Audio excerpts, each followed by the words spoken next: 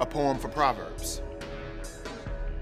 Okay, so I gotta deep dive this thing and really understand my role.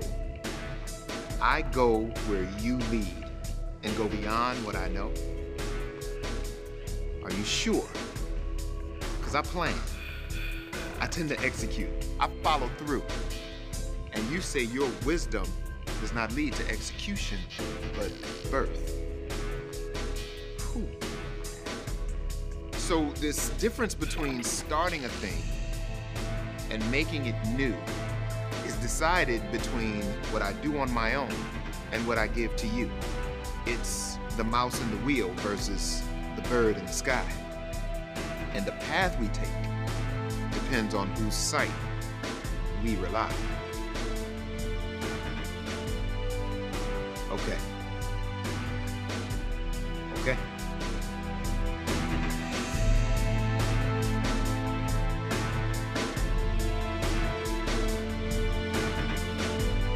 Pete Wilson.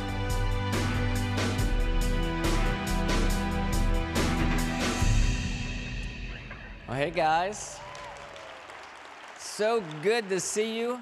My name is Pete. I'm one of the pastors here at Northridge, and we're so glad you're here. We want to welcome those of you in Brighton. We're so excited that you are with us as well. We're in this series called the Proverbial New Year's Series, and we've been looking at the book of Proverbs for the past few weeks. Pastor Brad has masterfully been kind of teaching through it. It's been a really convicting series for me, and I love the book of Proverbs. Like, for me, if I could kind of sum up the book of Proverbs in 16 words or less, I don't have a counter, but I would say it means to me, or it's taught me, first of all, sin is stupid.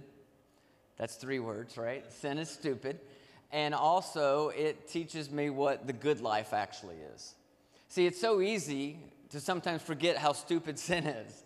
It's so easy to start to buy into this idea that maybe somehow it'll pay off for us, even though it hasn't paid off for others. And at the same time, what the book of Proverbs does is it gives us this vision for what the good life could be. And that's important because as human beings, we're going to pursue whatever we've determined is the good life.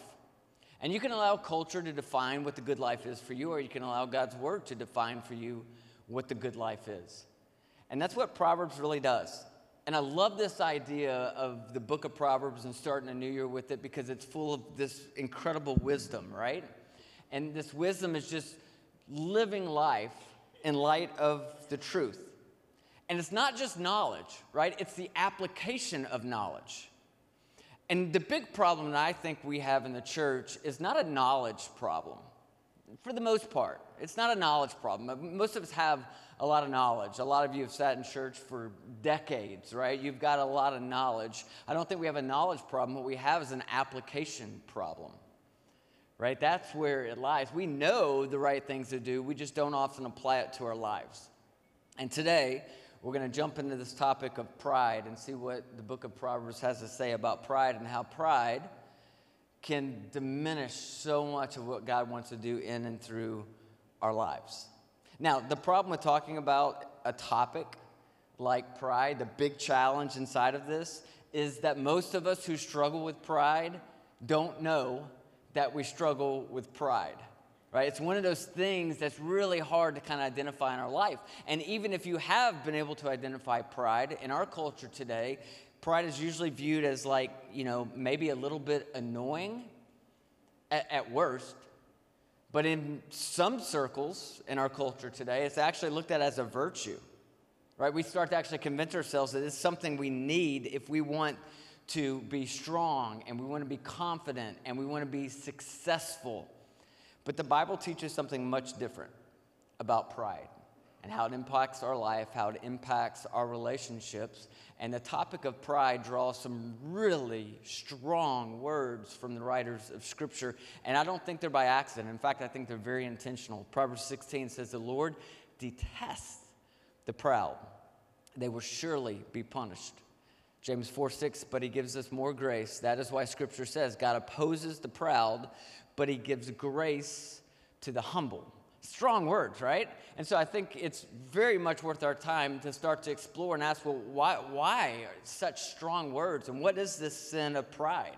Right? Pride is just over concern with myself. Pride is this desire to want to be noticed. It's the love of supremacy. It's guiding our conversations always back to ourselves and our accomplishments and our giftedness. It's enjoying being flattered, right? I've discovered that whenever you find someone really prideful in your life, they're actually some of the most easy people to manipulate. I'm not saying that you should manipulate them, but it's quite easy to manipulate them with flatter because you know what it is that, kind of moves them. You know what gets their attention. Right? Pride is loving to see your name at the top of the list.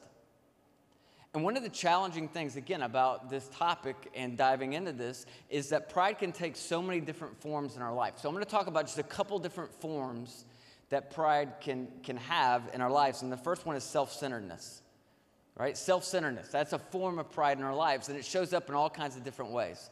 One of my favorite ways that it shows up, you ever look at a group picture that you're involved in? Who's the very first person you look at in the picture? It's yourself, right? We all do that. And it's so funny, a couple weeks ago, I had this picture of myself, my wife, and our little daughter. And I was going to post it. I've learned my lesson that I always allow my wife to double check my pictures before I post it. I'm like, look, I'm going to post this picture. I think this is great. She's like, you think that picture is great? She's like, my eyes are closed, right? Our little baby girl's looking down at the ground. I was like, yeah, but I think it's a great picture. She's like, you think it's a great picture of you? I'm like, yes, I think it's a great picture, right? That's kind of what we do. Scripture has this to say, the book of Proverbs says, whoever loves to argue loves to sin. Raise your hand if you have at least one person in your life that loves to argue, right? Raise your hand if you are the person that loves to argue. Yeah, some people just love argue, right? It's like a sport for them. And arguing can be fun until you end up single and have no friends, right? But whoever loves to argue loves to sin. Whoever brags a lot is asking for trouble. Right? We've all seen this play out in our life. This sin of pride, this sin of self-centeredness, right? It often comes across as a critical heart. Nobody around you can do enough to please you. They can't make you happy. Nobody's ever quite enough. This pride of self-centeredness will ruin the quality of your relationship because it basically approaches every relationship from the standpoint of how does this impact me?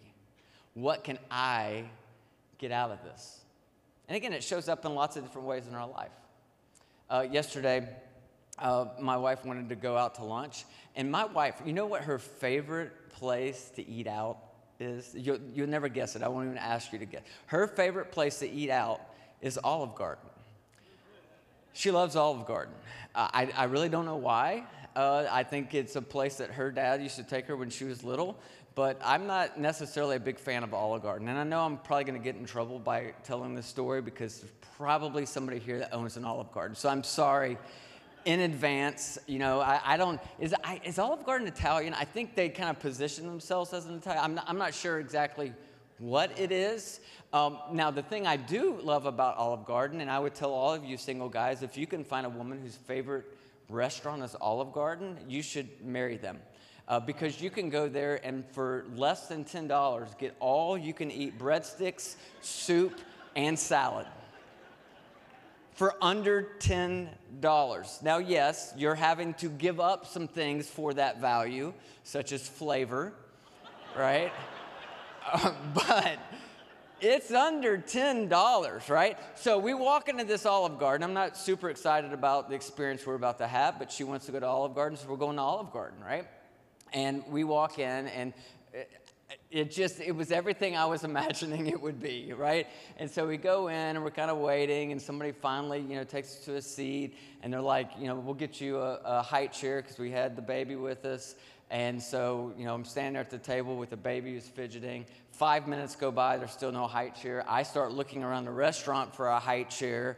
I don't know how much time passes, but eventually the high chair comes out. By this point, our Pepper, our little one, is like just kind of freaking out. So I get her in the high chair. We wait another 5 minutes before anybody even kind of like shows up. And this isn't necessarily true of all Olive Gardens, okay? This is just my experience yesterday. But we wait forever. Somebody finally shows up. But then we finally do get to the all-you-can-eat breadsticks and all-you-can-eat soup. and all you can eat, salad. And honestly, it's not that bad. But like the poor waitress was just struggling. She was struggling. Nothing came out at the right time. The kids' meal that we ordered came like 30 minutes after we had already gotten it was just one of those experiences, right, that was not the most positive. And all I could think about was how late I was going to be. Why is this taking so much time? I'm frustrated by the whole experience. And we're driving back, and I'm kind of giving my wife the silent treatment because she is so passionate about Olive Garden in the first place that we had to go there. And she's like, what's the matter with you? And I'm like, I kind of start, I'm like, I'll tell you what's the matter with me. And I walk through the whole checklist of all the things that irritated me about this entire experience, right? And so we're just kind of, I feel like right now I'm going to end up getting a lot of Olive Garden gift certificates for Christmas next year. That's not funny. And she's like, well, had you ever thought about that woman, the woman who was our waitress? I don't know a lot about her. What I do know is that she was much older than a lot of waiters or waitresses we typically have. She was most likely not born in the U.S. More than likely, she's probably in her first week at this job. That would be my guess, right? But here's a lady who's probably working really hard to support her family. She's in a place that she wouldn't necessarily call home. She's trying to learn English as a second language, right? Let's just be honest. She's probably at her age, not exactly where she thought she would be in her life. And she's just doing the best she can. And all I can see is all these negative experiences and how it was an inconvenience to me, how it's making me late, how this didn't line up with my agenda, and how I hoped all this was going to work out. It's the sin of self-centeredness. And it shows up in so many different ways in our life, right? Here's another form of pride, self-reliance. I have a real problem with this one too. Anybody else here just sometimes struggle with asking for help? And I know as men tend to struggle with this a little more than women, although we can all struggle with this, right? We struggle with asking for help. Why is that? Because we're prideful. We actually start to think that we don't need other people's help in our life, that we can do it on our own. And I'm going to say something to some of you that you might find this a little bit offensive. I might step on your toes here, but like somebody needs to say it to you. Like some of you think that you can stop the addiction all by yourself without asking for help, and you need to humble yourself. Some of you think that you can pull your marriage out of the ditch that it's in right now all by yourself. You don't need any marriage counseling. You don't need any guidance, and you need to humble yourself. Some of you think that you can overcome the anxiety and the fear and the depression that you're feeling in your life right now all by yourself, and you need to humble yourself. Some of you think you can raise your kids right now without seeking guidance and help. You need to humble yourself. Some of us have actually convinced ourselves that we can navigate our way all the way through life without submitting our lives to the lordship of Christ. And we need to humble ourselves. Proverbs says this, Proverbs 10, verse 4, in his pride, the wicked does not seek him. In all his thoughts, there's no room for God. Right? It's this idea that somehow we can navigate all the challenges, all the problems, all the different things in our life on our own. There's no room for God. It's the pride of self-reliance. Right? And we fail to see our need for help, for other people, for God in our life. We fail to see that the need for redemption. We fail to see our need for growth in spiritual matters. Some of you have reached a place in your spiritual life where you're like, I got it. I got this thing down. I figured it all out. I've grown as much as I don't need to grow anymore, right? It's self-reliance. There's another form of pride. That's self-deception. And this is a form of pride that we actually don't talk about a whole lot, but man, it impacts a lot of us. And there's a lot of examples of this all the way throughout Scripture. One of the most notable, one of the most tragic, one of the most dramatic examples of this in Scripture would be King David, right? Here's King David, who we're told is a man after God's own heart. But he had some issues, right? And one of them was certainly pride. So when David was supposed to go out to war, he doesn't go off to war. Why? Because he thinks he's above the rules. When he first puts eyes on Bathsheba, instead of looking away like he knows he should look away, he doesn't, and he continues to lust after her in his heart. And he thinks he's going to get away with it because he thinks he's above the rules. And so when he summons her to his quarters, he does so because he thinks he's above the rules. The day that he has her husband killed so that he could be with her, even though he knows it's wrong, he does so because he thinks that he's above the rules. And then one day, a guy by the name of Nathan, who's kind of a prophet, like advisor, comes to David, and he's like, David, I'm going to tell you a story. So it says the Lord sent Nathan to David. When he came to him, he said, there were two men in a certain town, one rich and the other poor. The rich man had a very large number of sheep and cattle, but the poor man had nothing except one little ewe lamb he had bought. He raised it, and it grew up with him and his children. It shared his food, drank from his cup. Which that's weird. I'll be honest with you. That's weird. I have goats, and they're cute. I had a baby goat this week. Just surprised out of nowhere. It was a baby goat just showed up. Super cute. It's hopping around all over the place. I love that little goat. It's not going to drink from my cup. It's not even going to get close to my cup, right? But it drank from his cup and even slept in his arms. It was like a daughter to him. Now a traveler came to the rich man, but the rich man refrained from taking one of his own sheep or cattle to prepare a meal for the traveler who had come to him. Instead, he took the ewe lamb that belonged to the poor man and prepared it for the one who had come to him.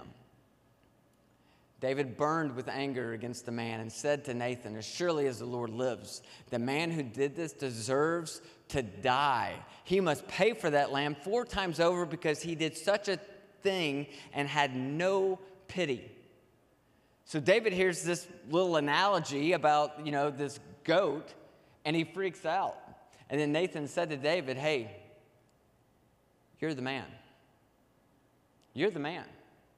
That's exactly what you did on a whole nother level, right? We're not really talking about a little ewe lamb that a poor guy had. We're talking about the fact that you killed a man to steal his wife, and you never could see it. You couldn't see it. You couldn't see your own pride. But now I tell you this little story, and all of a sudden you get really passionate and really angry. You see the injustice. You can see the pride in somebody else, but you can't see it in yourself. And what some of us need to be reminded today is you're the man, right? You're the woman. You're involved with some things that you know aren't right, but somehow you've convinced yourself that you're above the rules, right? That you're above the consequences. And if you and I went out for lunch, just shared a meal together, and you started telling me about this thing that you're involved in, and I said to you, do you think that's a good idea? You'd probably say, no, I don't. If I were to say to you, do you think that this is going to work out well for you in the end? You'd probably say, no. If I were to say, would you encourage one of your friends to do the same thing you're doing right now? You'd be like, no, I would never do that. Say, if you were to talk to one of your kids, would you encourage them or tell them that this is like a wise thing for them to do with their life? You'd be like, never, I would never do that.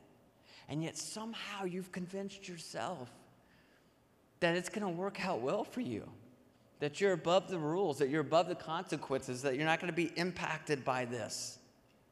And so I got to ask you, is there an area in your life right now where you think the rules don't apply to you? You have convinced yourself that the natural consequences of sin that you have seen play out in hundreds of other people somehow is not going to impact you, that you're going to get away with this. It's the sin of pride. When I was growing up, I grew up in Nashville, Tennessee, and there was a local news channel, WSMV Channel 4. That was like the channel we watched growing up. We didn't mess with the other channels. It was always on Channel 4. And so I grew up watching Channel 4 News, and there was a sportscaster by the name of Rudy Kalis. And even as a small kid, I was way into sports. I love sports. And watching Rudy Kalis, like, interview, my heroes in the sports world, like, I thought Rudy Kalis was, like, the coolest guy in the world. It's like, I want that job when I grew up. And he'd interview local sports people, but he'd also get to, interview national sports stars. And I just thought he was an incredible, so I literally grew up. This guy was on the air for like 30 plus years. So I grew up watching this guy. And I remember as I got older thinking, there's something different about this guy. I don't know what it is, but the way that he carries himself, the way that he interacts with people in interviews, there's just something kind of different about him. Years later, I discovered that he was actually a believer. And we got to have some interaction together at a church that I pastored, and we actually did some events together, and I grew to just appreciate this guy and his humility more and more and more. And so I want you to hear just a little bit about Rudy's story, so watch this.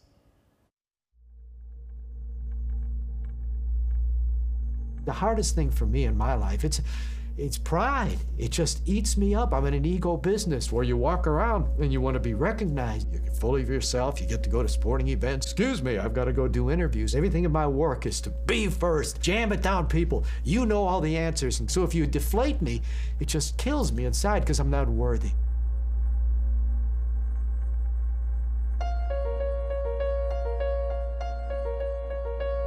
I wasn't born in this country. My parents are Russian. During World War II, my father was in the Russian army, was captured by the Germans. He met my mother in a refugee camp in the southern part of Germany after World War II.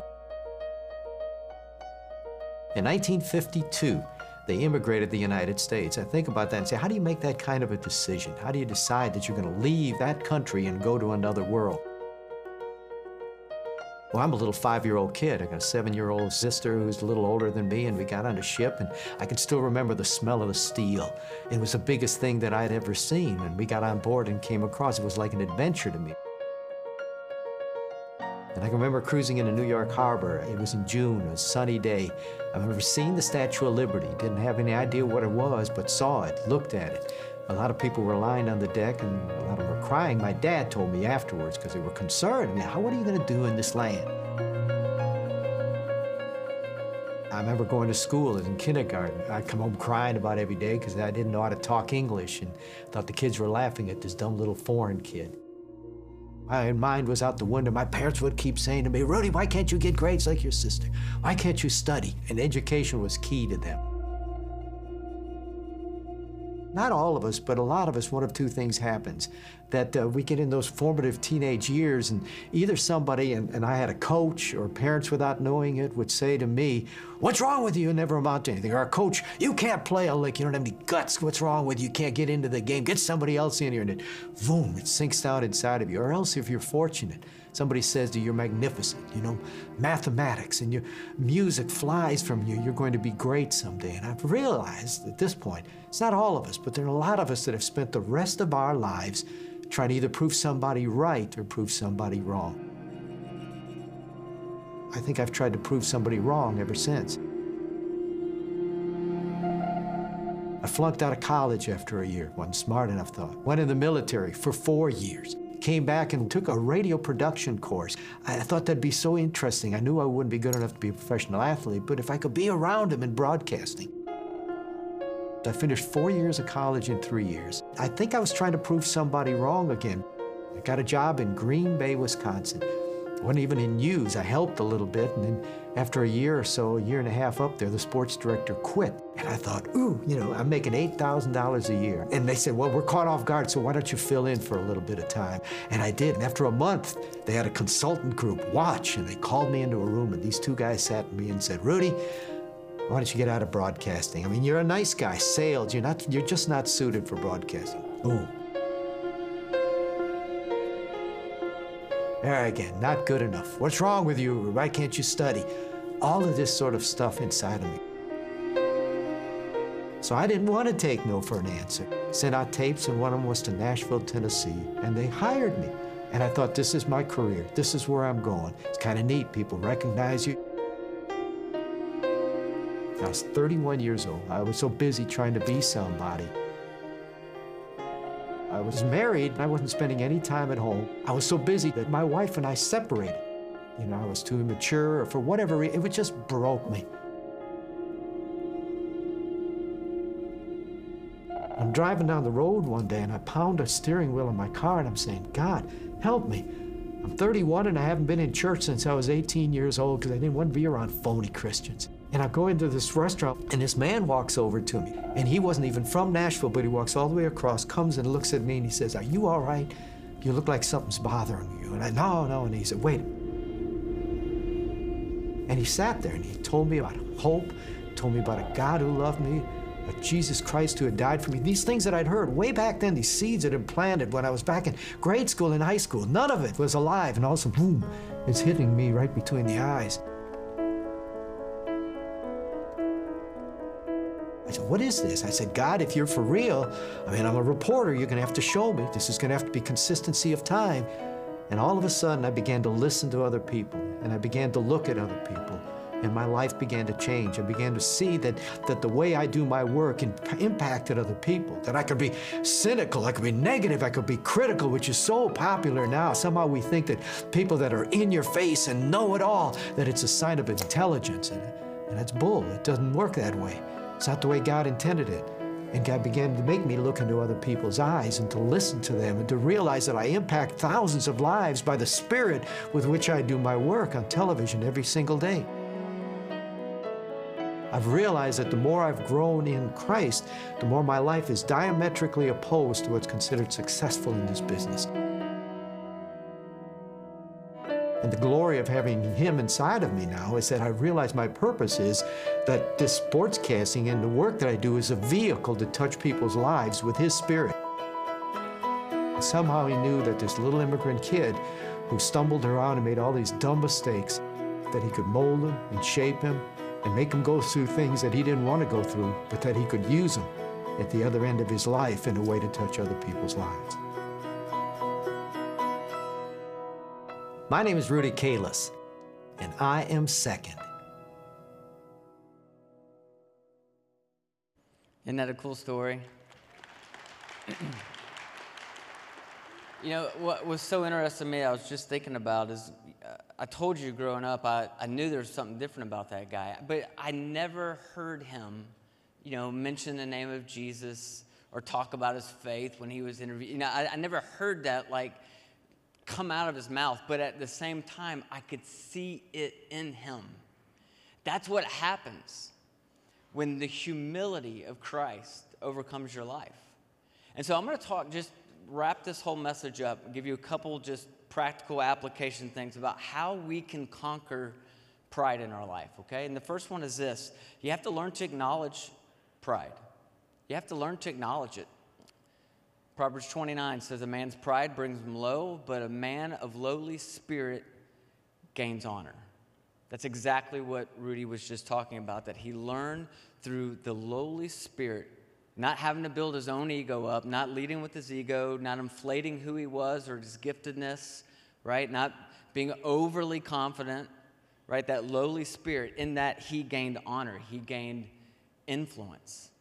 And so for most of us, again, it's really hard to acknowledge the pride in our life. It's really hard to even see the pride in our life. And so this is where you got to surround yourself with people who can speak truth in your life. How are you doing at that? See, again, one of the problems that we have is it's always easier to see pride in somebody else, right? You see it all the time. And when you see it in somebody else, it drives you crazy. You're like, why do they act like that? Why do they talk like that? It's so easy to see it in somebody else, and it repels us. But then we can't see it in our own life.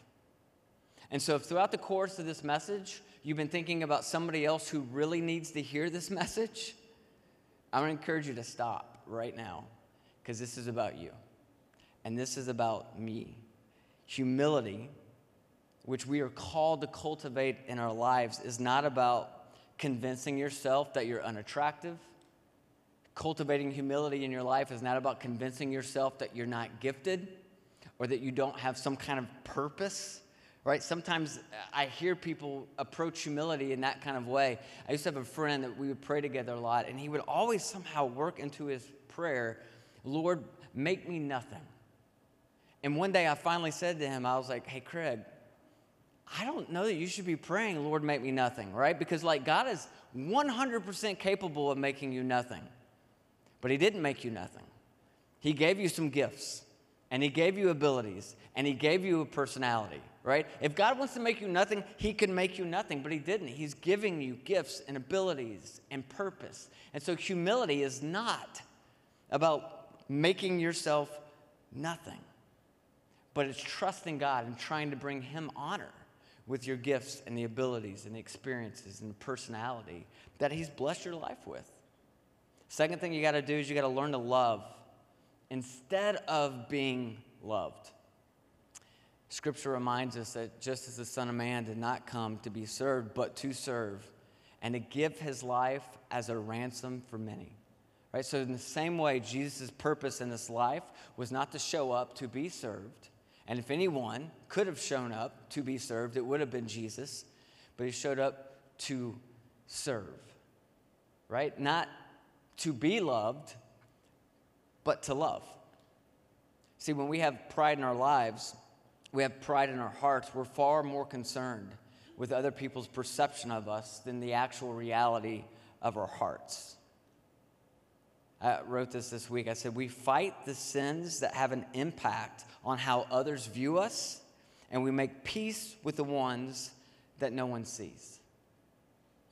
Let me read that to you again. We fight the sins that have an impact on how people view us, but then we make peace with the ones that no one sees. See, pride is hungry for attention. It's hungry for respect. It's hungry for worship in all of its forms. So maybe for you, pride in your life looks like you don't have the ability to say no to other people because you have this feeling inside of you that you need to be needed. Maybe it looks like for you this obsessive thirsting for marriage or fantasizing about a better marriage because you're hungry to be adored. Maybe for you, it looks like being haunted by your desire to drive the right car, to live in the right house, to have the right title, because you're hungry for the approval and the glory of men and not God. Right, this has been an area for me that I've had to battle my entire life. My entire life, I have been a people pleaser. And being a people pleaser and being in ministry is a very dangerous combination. Right? And so often, if you're a people pleaser, from the outside, it looks like you're a really nice person. Right? You're easy to get along with. People tend to like you. Right? People respect you. Right? It's real easy to start to convince yourself when you're a people pleaser that you're really a loving individual because you're so easy to get along with. But the reality is, for those of us who are people pleasers, our main motivation often is not to love, it's to be loved. So the reason that we do the things that we do is not because we want to be a loving person, but because we want to be loved. We want to be adored, right? And it's possible to go through your whole life thinking that you're being loving when in fact you're just wanting to be loved.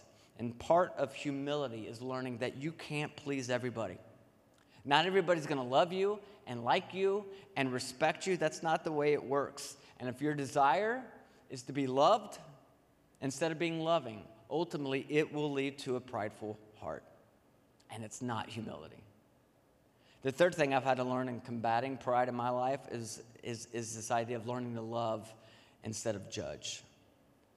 And one of the things that comes along with pride, I already mentioned this once, but is this critical spirit. And while pride causes us to look past, right, the evil that we see in ourselves, it also causes us to look past the goodness in others. So you kind of sift other people, and what comes to the bottom of your perception of them is not the goodness in their life, but the negative. It's the things that you don't like, right? This is what happens sometimes when I'm sitting there and I'm listening to Pastor Brad's message, and I'm like, oh, this is a great message. This is a great message, right? And I do exactly what I kind of got on to you guys a minute ago for doing, and I start thinking about, oh, wow, like there are some people in my life that really need to hear this message. Same things happen sometimes when I'm reading through Scripture. I start reading through Scripture, and I ignore right? The work that the Spirit wants to do on my heart, and I start daydreaming about this incredible Instagram post I'm going to write that's going to put everybody in their place. Or this incredible message that I'm going to give that's going to be so convicting for people who struggle with this, but not me, right? That is a temptation that comes along with pride. And sometime this week, I promise you, you're going to be tempted to judge somebody. You're going to be tempted to pass judgment on somebody, pass an evaluation on somebody for something that they did, something that they said, something that they practiced, something that they wore. I have no idea, but you're going to be tempted to pass judgment on them. And it's going to feel so good to tell somebody else about what that somebody did that you thought was so wrong. And that's pride. And if I want to combat that, what I have to learn to do is to see the goodness in other people and focus on that. And then at the same time, look at the things in my life that don't match up with God's word, that don't match up with what God's called me to do, that don't match up with what God says, and allow the Spirit to do that kind of surgery on my heart. And just stop worrying about everybody else around me and the life that I think they should be living. If we just did that one thing, if you just took that one piece of this message and you went this week and you stopped worrying about what you think God needs to do in everybody else's life, and you started to focus more on what God needs to do in your life, it would change everything. So I would just encourage you to take this serious, because pride has destroyed a lot of lives. Pride has ended a lot of marriages. Pride has gotten a lot of people fired. Pride has destroyed relationships between fathers and sons and mothers and daughters. It's destroyed friendships. It's destroyed churches. And this is an opportunity to step into the kingdom and to be freed from the stupidity and the painfulness that comes along with trying to be the general manager of the universe. To be freed from this desire to think that everybody in your life exists to make you happy and to meet your needs. To be free to live the life that God actually has for you. Because when you learn to develop humility, when you begin to shed the pride in your life, oh my gosh, the connections that you have with people, the way that God can use you, the way that you can see the possibilities for your life, it opens everything up. And so my encouragement for you this week, whatever form of pride you struggle with, identify it and go after it and say, that's not what my life's going to be about. I want to learn to develop a humble spirit. I want God to work in me and through me. I want to take the attention off myself and my giftedness and my desires and my needs and my wants, and I'm going to put other people first. And when you do that, you start to live the life that God designed you to live. And I promise you, you will never, ever want to look back. Heavenly Father, we thank you so much for this day. God, we thank you for opening the spiritual eyes of our heart in this moment to see something that we often cannot see in ourselves, which is pride. And my prayer for every one of us is that we will not allow pride to get us to a place in our life where someone has to confront us like Nathan confronted David. But the reality is some of us need to be reminded today that we're the man, that we're the woman,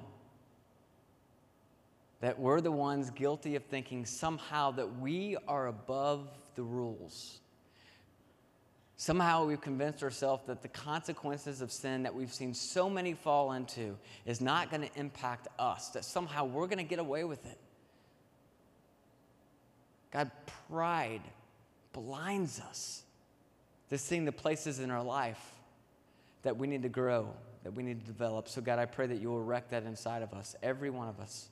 Not that you'll wreck us, but that you'll wreck the pride in us so that you can do the work that you've desired to do in our lives for so long. God, I know that this work is not easy work, and it takes a lot of prayer, and it takes a lot of practice, and it takes a lot of humility, and it takes a lot of accountability and opening our lives up to other people so that they can speak truth into us. But God, I pray that you will give us the courage and the faith to do exactly that so we can live these lives that you've called us to live. For it's in your holy and your precious name that we pray. Amen. Before you go, I'm going to encourage all of you to do something. Those of you here in Plymouth and those of you in Brighton, you saw what I think is maybe the most creative announcement video that I've ever seen, highlighting some incredible opportunities that I think each one of these requires you to drop your pride and develop humility. We've got a marriage night coming up. I want to encourage you to be a part of that, right? We have a worship night coming up. Worship forces us to drop our pride and develop humility as we honor someone so much greater than ourselves. And we have baptism coming up. Some of you, for one reason or another, maybe it's pride, have not taken that step of obedience to get baptized. And I'm going to encourage you to take that step and just see what God does in your life. Love you guys. Hope you have an amazing week. Join us next week as we continue this series. God bless.